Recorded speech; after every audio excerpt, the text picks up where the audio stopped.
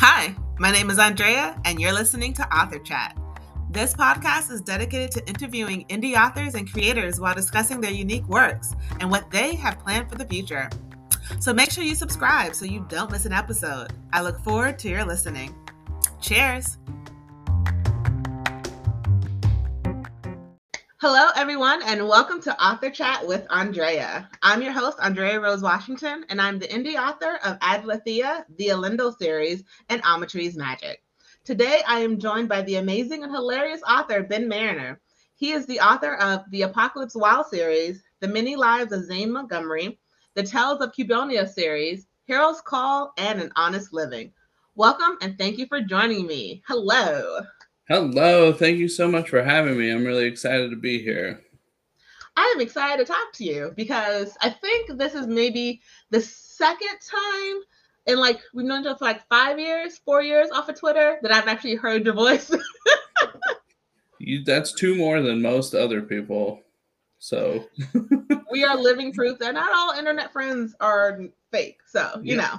Exactly. I think, if I'm remembering correctly,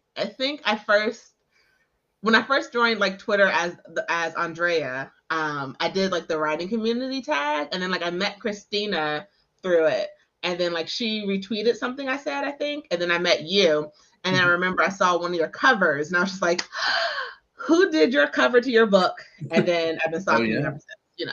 I remember that, yeah. Didn't you end up doing a cover through him?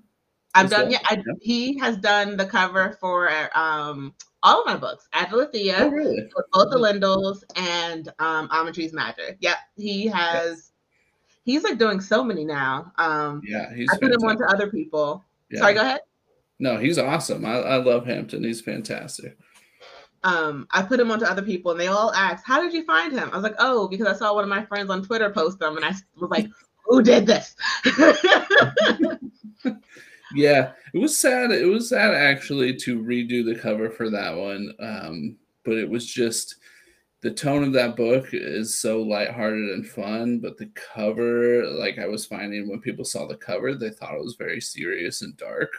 So I had to just kind of shift it up. But he did such a good job with it.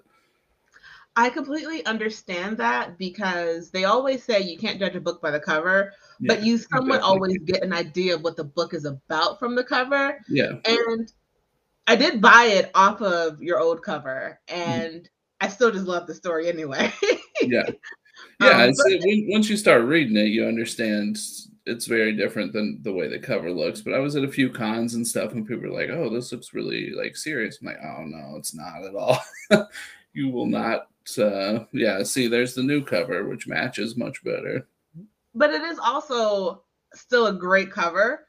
And it still sort of tells you a little bit more about the story and the world that you're diving into than the other cover did. So I like them both.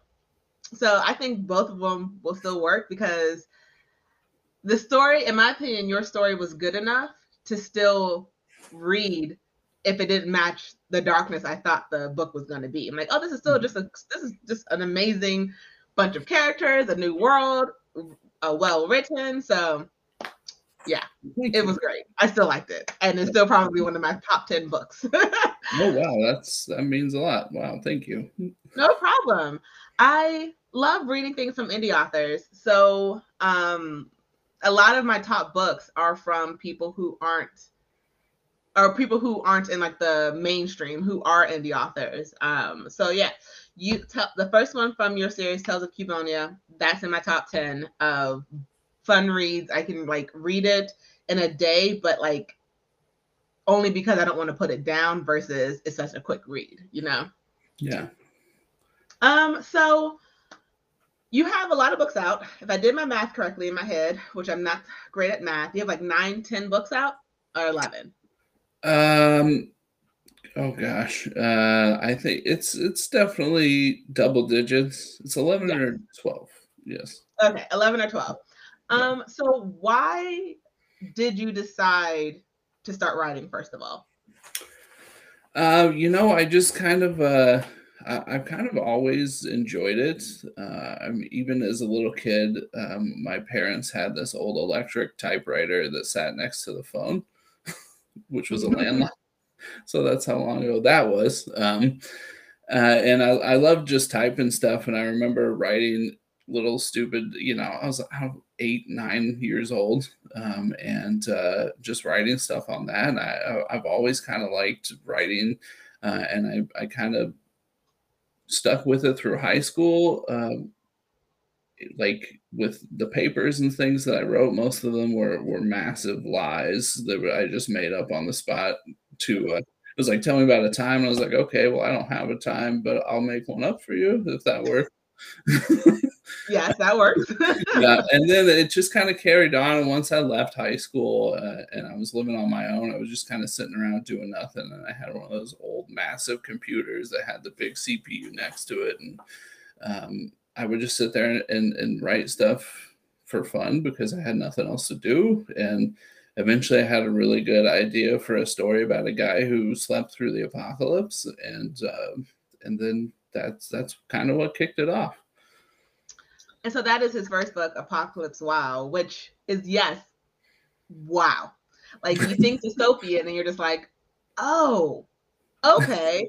How do you like when you think dystopian, you think something similar to like the Hunger Games, or you think something to like the TV show. I think when like all the power went out, like you think something a lot really, really dark and heavy, and like, oh gosh, I'm gonna get attached to this character and it's gonna die. But Apocalypse Wow is still a dystopian world, and it's still heavy. It does have some like heavy themes, but it is overall a laugh out loud, fun, enjoyable read because there's so many different like 90s references you throw in there, and like a lot of jokes are for us. And by us I mean our age group. So it's a fun read, and it's a different take on dystopia than you think it would be if you ever saw it through any other medium. So you say you were bored writing it on your computer, but like what brought the entire series like together? Like when did you decide, okay, I'm going to take this from a fun story idea to this is now going to be the series and like the launching part of like all of my writing? It's hard to say.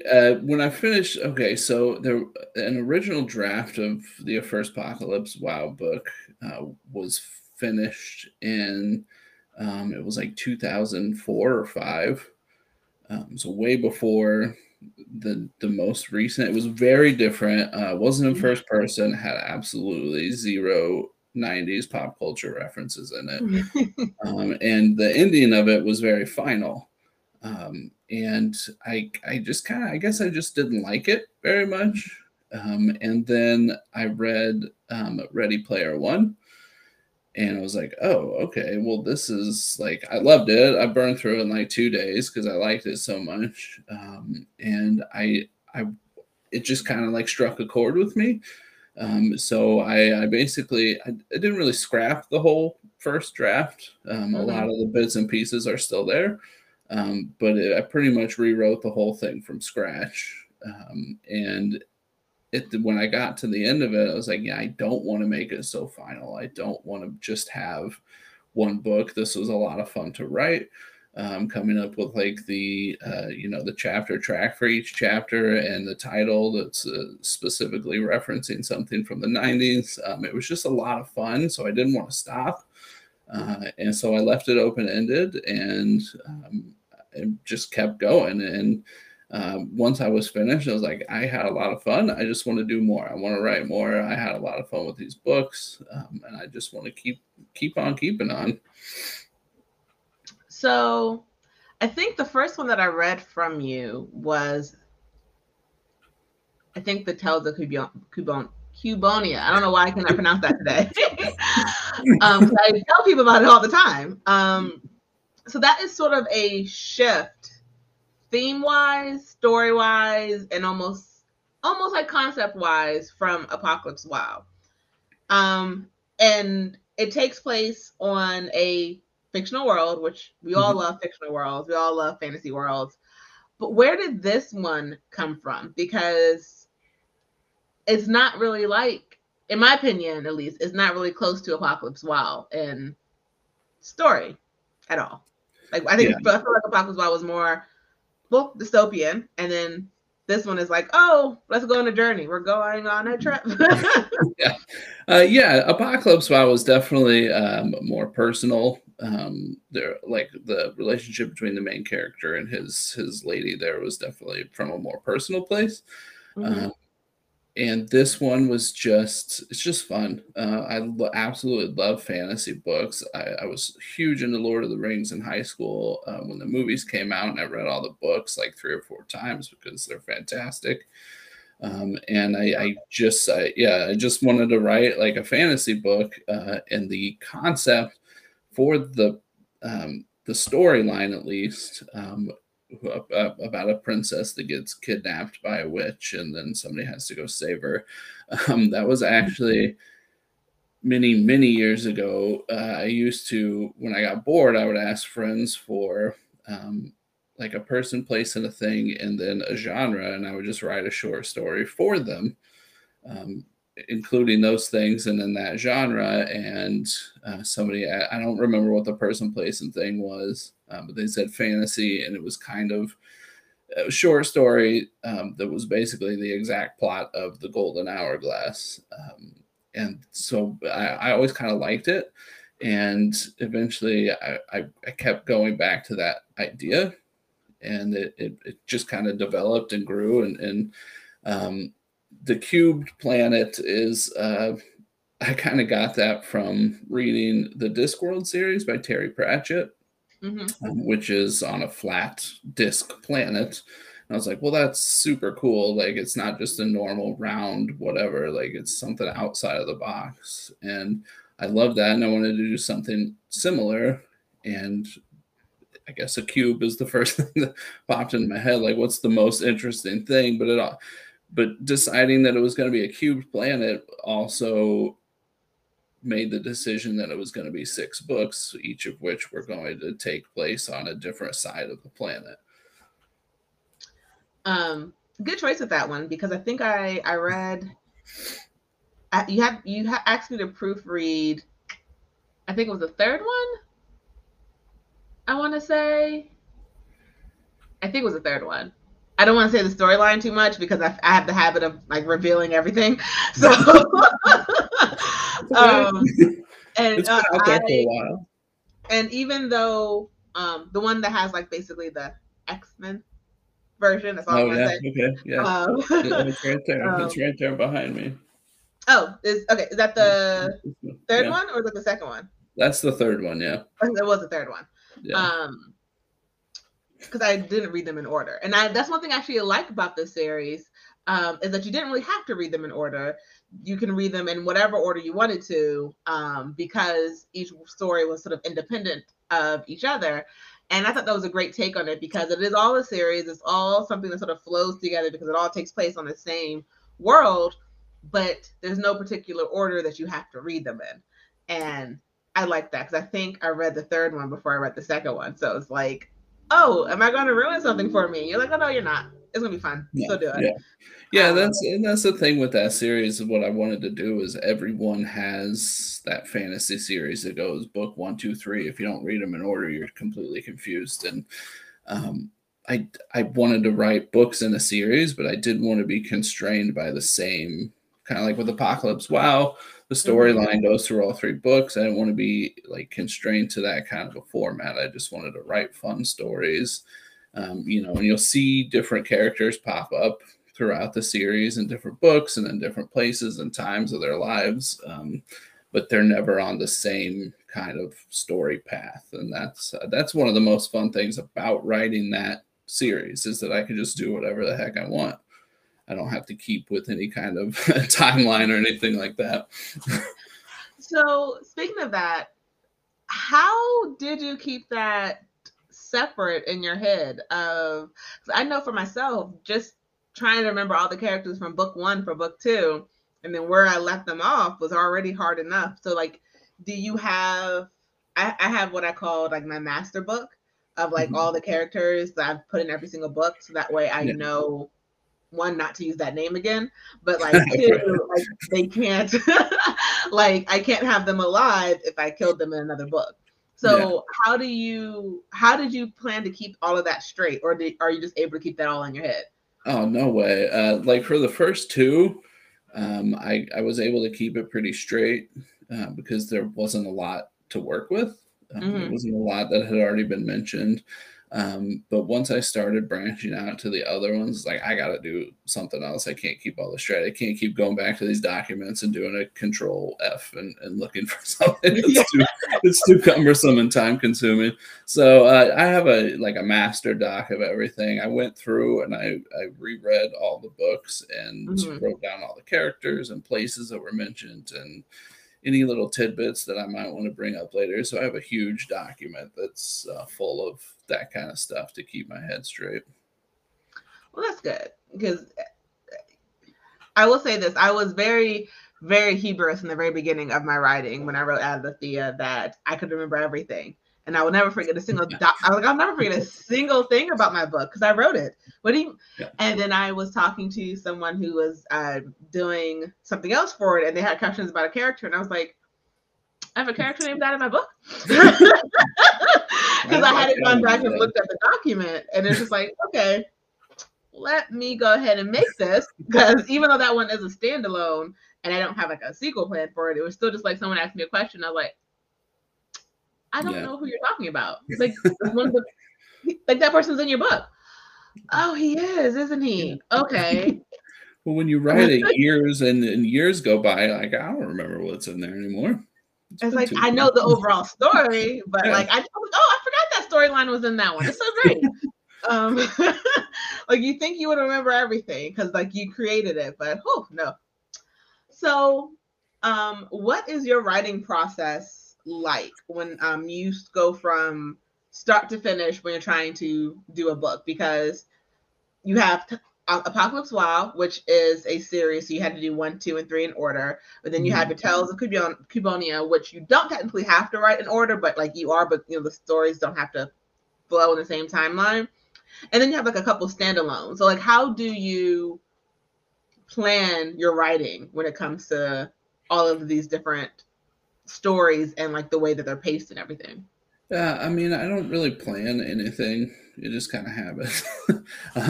I used What? to, I used to just, especially with Apocalypse Wow, I was a lot younger and I was still new to it. I was so excited to be writing, and um, like I kept going. I finished all those books in pretty quick succession because I was like really excited to write them, and I was Mm-hmm. just kind of going with it as it came to me. But nowadays, I definitely it's harder to find time to carve out for writing. First of all, I kind of keep a loose outline of things. You know, if idea, oh, I want this to happen, or I need to mention this, whatever. I'll write it down on like a notepad or whatever, and come back to it. It's not like a very strict outline, and a lot of times it gets deleted and forgotten about. But I don't really have a process per se. It's just kind of like I'm gonna write, and then ooh, I thought of a good thing. Let me write that down, and maybe I'll come back to that if I remember that that's there, which I don't a lot of times. Um, Even when I write it down and I'll get to the end, I'm like, oh, I forgot to mention that, and then I desperately try to go back and see where I can shoehorn it in, which doesn't always work.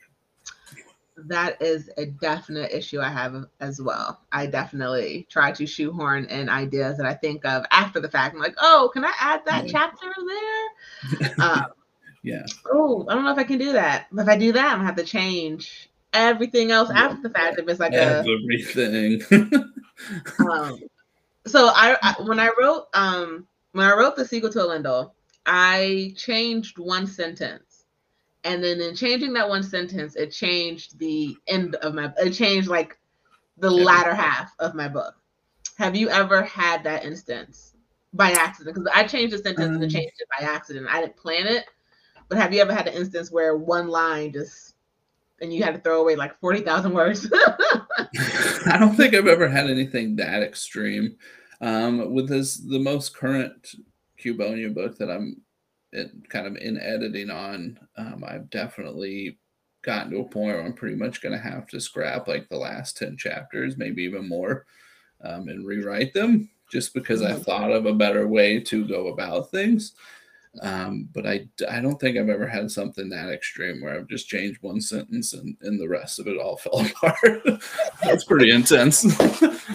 It was a major character shift, and because of that, every time that character came up, things had to be different than how they handled it. Oh, I was so upset at myself for doing it, but like you said, it was like a better way of telling the story. And so then you become a rock and a hard place. Do you change the story for better? Or do you keep a story that's still good, but it's not, as good. Not as good. And who would know but you? But, unless you tweet about it like I do. Yeah. Well, I mean, ultimately, if it makes the book better to you, then you made the right decision. So that is true. No matter how much work it takes. So we're going to go and talk about one of my favorite books from you. And it's called A Hero's Call. And I'm still upset with you because even though I have no right to be upset with you, because I have people yelling at me that I didn't do a sequel. Yes, for that one. I didn't do a sequel for one of my books because I don't intend to. A Hero's Call, that me telling them I don't have a story for Adlithia anymore, which is why it's only a standalone, you don't get that leeway. I need a sequel. So this one, this one is your superhero. It's a different take on superheroes.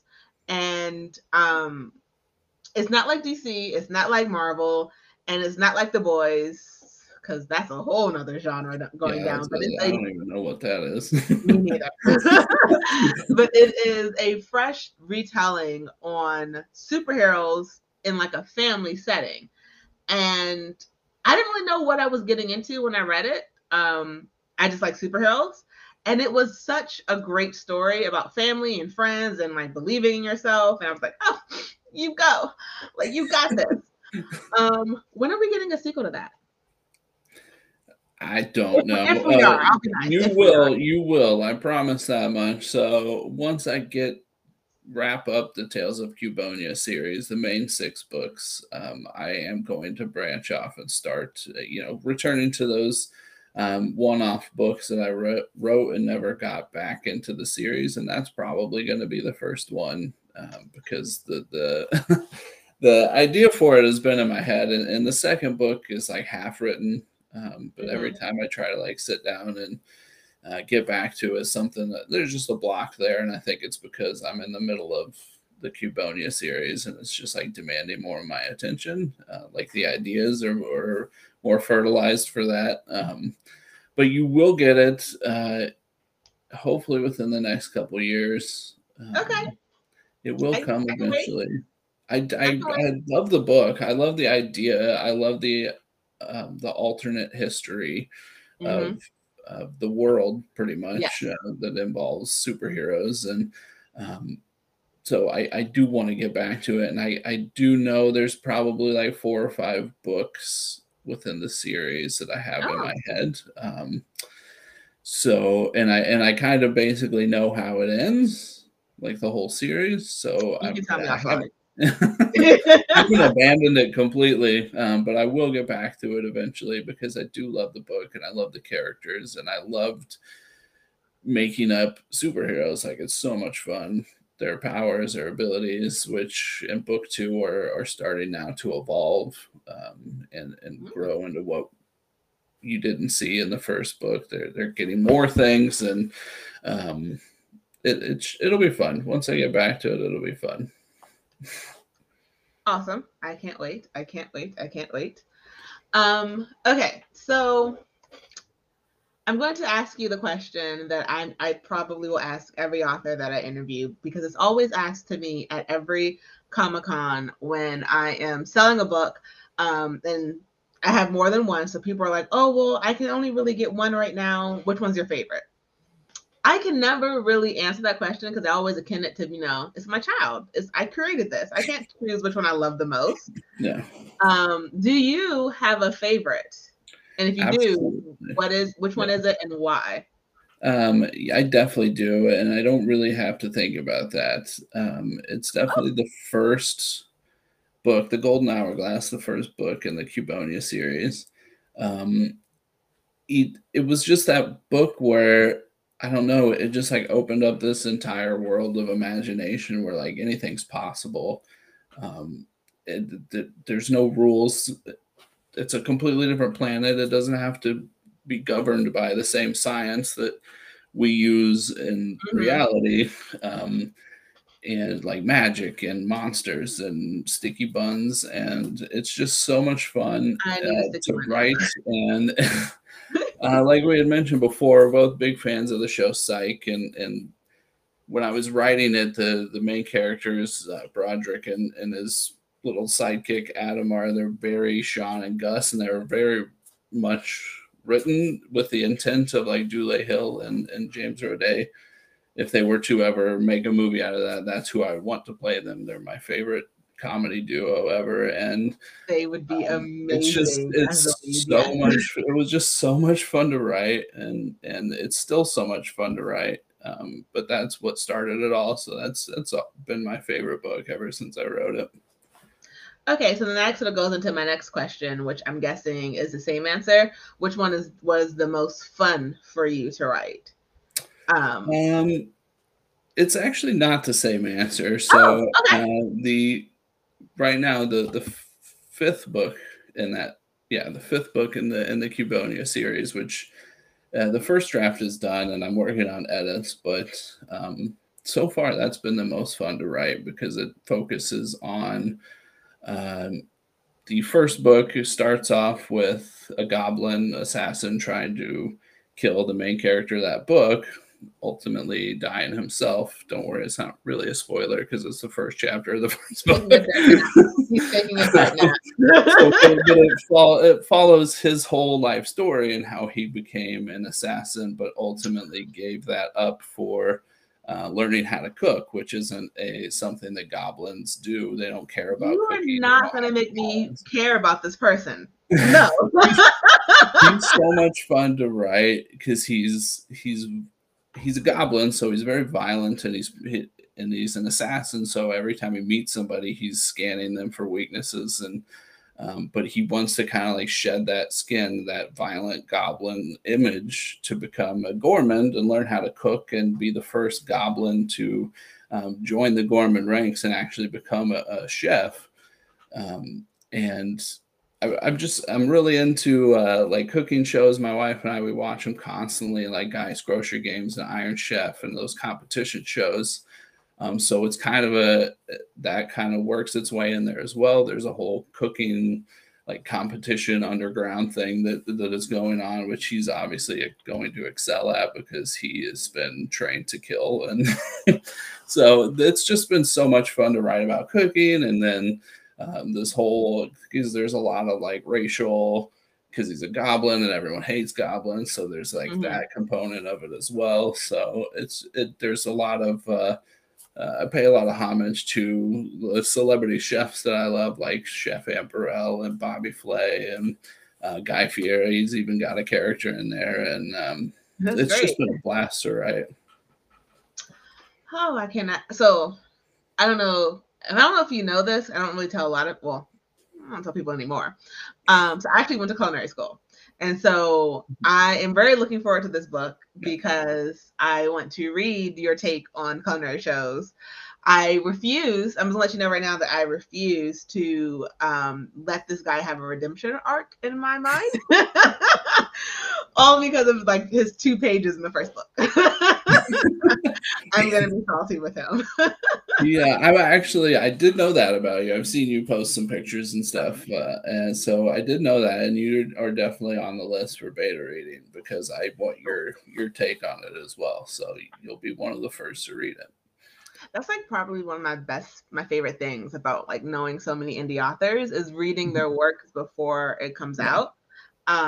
And just to, sometimes I'll admit, like sometimes it does take me a little bit longer to get through it because like if I'm in the middle of something in a similar genre, I don't want to read it at the moment. So I only like read like high levels read to like, you know, I don't want to take any ideas from your story and putting it into mine, but like I also want to make sure I can get it to you when you need it done. But it's always still so much fun. It's always so much fun. Yeah, and I cannot wait for that one. Yeah, I love beta reading for people. It's so much fun to see their work in progress and be able to lend a helpful hand if they need it, which a lot of times they don't. And but it is cool to see a book before anybody else gets to see a book. It makes you feel special. Oh, yes, yes. I feel so special in our world. But this Um, one is this one's I definitely feel like it's a fantasy book unlike any other fantasy book that anyone has ever written. So I'm really okay. excited to finish it and get it out there. Um, I'm excited for it. I am excited as well. So you've done something different than I've seen other authors do. At least authors I'm like personally familiar with. So you wrote a book that's a sequel to someone else's series. And it's An Honest Living. And it's a sequel to our mutual friend Christina's book. And the title of it is escaping me right now. I had it and I just lost it. Hers is a shot at the big time. Yes, A Shot Yeah. of the Big Times. And it's a different take on superheroes and villains as well, which is why I also sort of love it. And this one I think is more of a cross between like a PG-13 The Boys, of like how it's not really, it's a prophet in there somewhere, but how it's like sort of set up in a world similar to that, but like not as dangerous people, not as Right. there's some things I can't get out of my head because of The Boys. But you wrote the sequel to her first book, A Shot of the Big Time, and this one I think it follows the brother of the main character from the first book. Right. How does that work to write a book that's already in a world that's created, but you didn't create it? Like you're writing it for someone else. Mm-hmm. How did that come across? That was actually really fun. I actually don't remember whose idea it was for. So Christina and I and CB Archer, who's also written in the series. He did the third one, correct? Yes, yeah. We're great friends.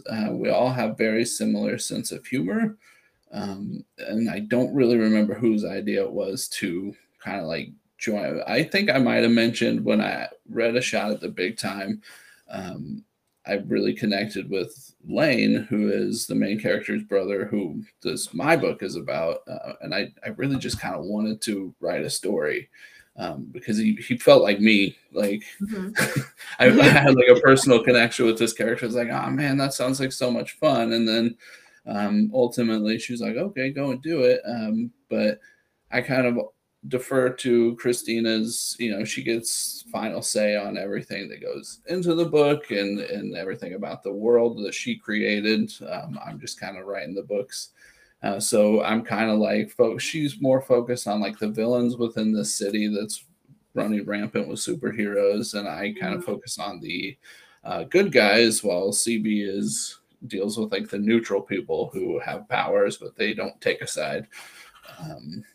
I don't know. It's so much fun, and she's about to or has released another book within the series, and I have an idea for another one as well that I will eventually get to. It's interesting. I haven't really seen anybody do it either, sharing a series with other people, and it's led to some interesting conflicts on Amazon with like getting it uploaded and connected with each other because it's not the same author for all the books. But it's been a lot of fun. I love working with both of them. They're so much fun, and they write such great books. Yeah, because when it first came out, I was like, that's interesting because I've only seen I've seen a group of authors do like a collection, but like where none of the stories were actually related to each other, but they all had like a similar theme. Right. I think there was a big one on Audible for a bit where they had like 6 different like sci-fi fantasy shorts from like names in the industry. And so it was a collection altogether, but none of the stories were connected. So I was like, oh, it didn't really matter. But this was very interesting. So I was like, oh, because then that's a good amount of trust that you guys have in each other when it comes to like writing in someone else's world. Because I feel like I'm so sometimes when it comes to storytelling, a nitpicker was like, no, I need you to write exactly what I say. Yeah. Because like, this is the feel I have for my character. Yeah.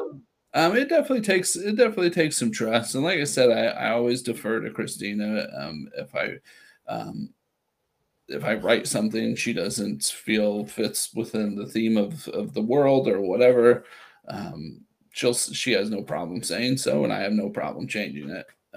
And that's, I think, kind of what you need in that situation, is to be Mm-hmm. flexible and be willing to edit and change yourself. And a lot of writers are not like that, so Yeah. that's probably why you don't see it very often.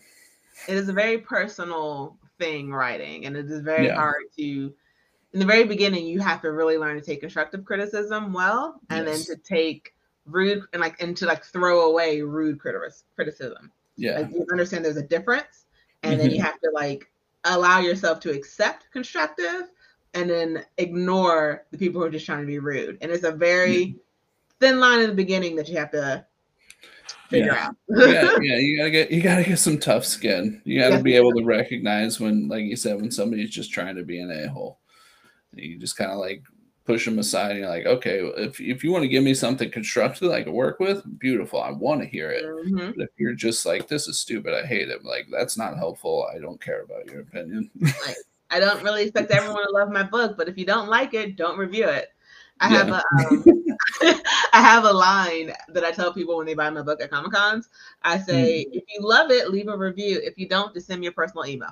You don't have to tell someone else. Just let me know you Write didn't me a like the letter. book, whatever. But like, you don't have to post it. um. So The thing is, I've actually found that like the negative stuff kind of helps.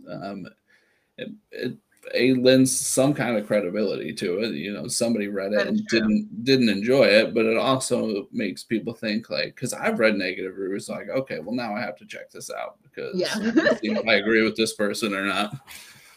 That is a true take, because I do have a couple 3-star reviews where people have commented that it just wasn't for them. Like, it wasn't a bad Mhm. story, but it just Yeah. wasn't for them. And those are fine. Those are fine. But I've also had like a 5-pager, like, oh, you just wanted to rip me a new one. Okay, thank you. Bye. I have a 1-star review, and I'll probably remember this review forever. For The Many Lives of Zane Montgomery. She was highly offended by some of the ideas that I posed. Mm-hmm. Um, the book, for anyone who's listening, is about a guy who has lived many lives throughout history, and he remembers every single one of them.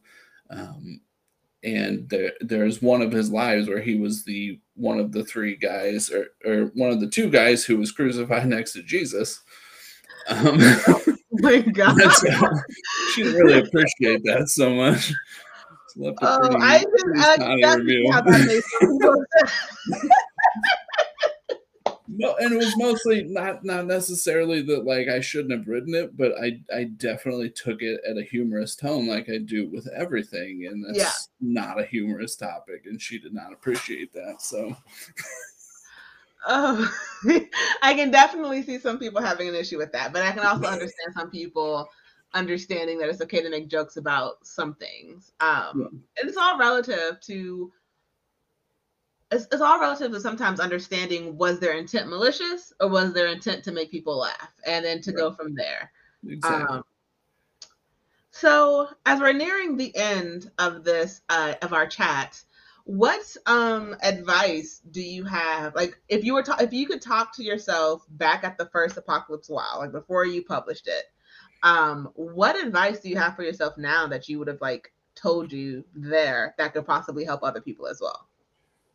I don't know if I would give this advice to myself, because I have always kind of followed this advice. Mm-hmm. And it's to have fun. Like, if you're writing, like, you need to be writing for the fun of it, not for Mm-hmm. the money, because the money, especially if you're going the indie route, the money isn't going to be there, at least not at first. Mm-hmm. And so you should be writing to have fun, because when you're writing and you're having fun writing, then it shows. Your readers will be like, this is fun. They were Yeah. having fun. It's a fun book. I'm having fun because they're having fun too. Um, don't worry about reviews. Don't worry about sales. Don't worry about any of that. Just write what you want to write and have a great time doing it. If you're not That doing that, then you shouldn't be doing it at all. That is actually great advice. And I try to live by that advice as well for myself. Write what you want to read, Yeah, because exactly. it's, as long as you like it, that's good enough. Because I always have to remember, there are books that I don't like, that I'm like, okay, I didn't finish this because it's not my cup of tea. But this, Yeah, because it's not me my too. cup of tea, doesn't mean it's a Yeah. bad book. Mhm. So that is great advice. That is great advice. Everyone who's listening to this, or whenever they do listen to this, take that advice when you're writing. Write for yourself, Yeah, not what's hot right now or what's selling right now, quote unquote. yeah, Um, Write what you enjoy to read. yeah. I don't. Yeah. Nobody was asking for a book about the apocalypse laced with '90s pop culture nostalgia. Nobody asked for that. I wanted to read it. That was my thing. I'm like, this will Yeah. be fun, so I did it. And I'm glad you did, because that's actually reading it. I was in very disbelief of like, what is this? This is not what I thought this was. It's bizarre. It's bizarre, and I know it's But it's bizarre, but that's the point of enjoyable it. though. Like, Yeah. once you get out of your head of what you think it should be, because it's dystopian, it's like, oh, am I laughing at this? This is, I'm Yeah. okay. Next page. Okay, Yeah. now I'm invested. I need to know how this ends. What is he doing? What is he? Where, Right. dude? What are you doing? Yeah, The book yeah. happens. That's the point. I do love that series because it was kind of like Cubonia as well. Like there are no rules. Yes. The world has ended. It's Mm-hmm. chaos. It's mayhem. Anything can happen, and I wrote it even in such a way that even the things that happen that are absolutely ludicrous and make sense within the world that's Yes. created there. Yes. So it's, I know a lot of people have read them are like, this is wacky and it doesn't make any sense. I'm like, it does make sense. It does. You just have to read it. You just have to appreciate it and for what it is and keep going. And suddenly you'll be like, oh, okay, I get it. You have to get out of your own head and Yeah. assumptions of what a dystopian is supposed to be. Because, like I said earlier in the interview, in the chat, that you think of dystopian, you think of dark, gritty, Yeah. like people's like, oh my gosh, like how are we gonna survive? Oh, like do we even want to survive? Like, do you want to Yeah. survive an apocalypse? I don't know if I want to survive an apocalypse. And then you get something, you're just like, I'm rooting for you. I love every single word I'm reading. What happened? Wait, how did you sleep through it? What is okay? Okay. I That's need just like what I like to do with writing. I like to take a concept that nobody laughs at and try to make it funny.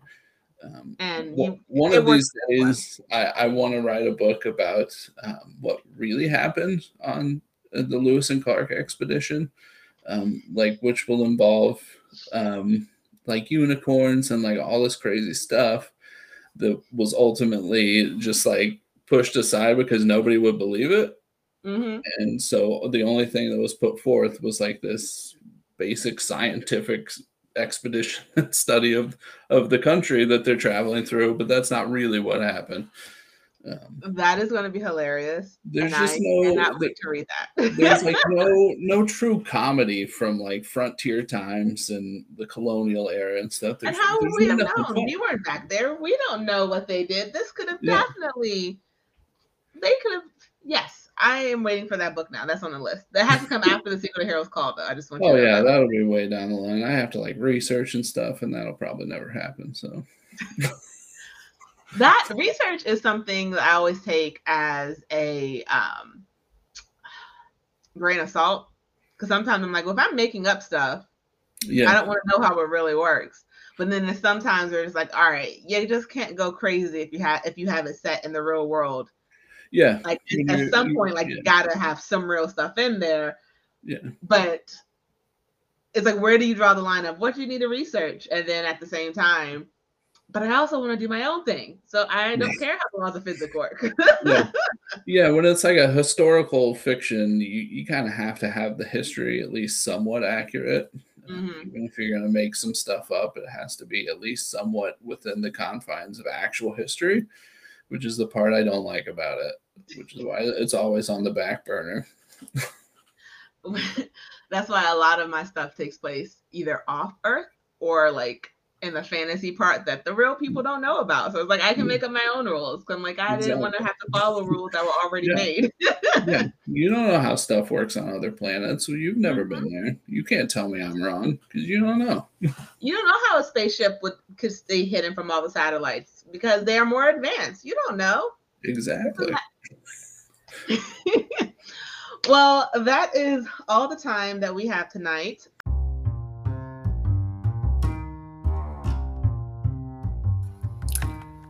Hi, it's Andrea. Thank you for listening to the latest episode of Author Chat with Andrea. If you haven't, please be sure to subscribe to this podcast so you are alerted to each new episode. I look forward to your future listens. Cheers!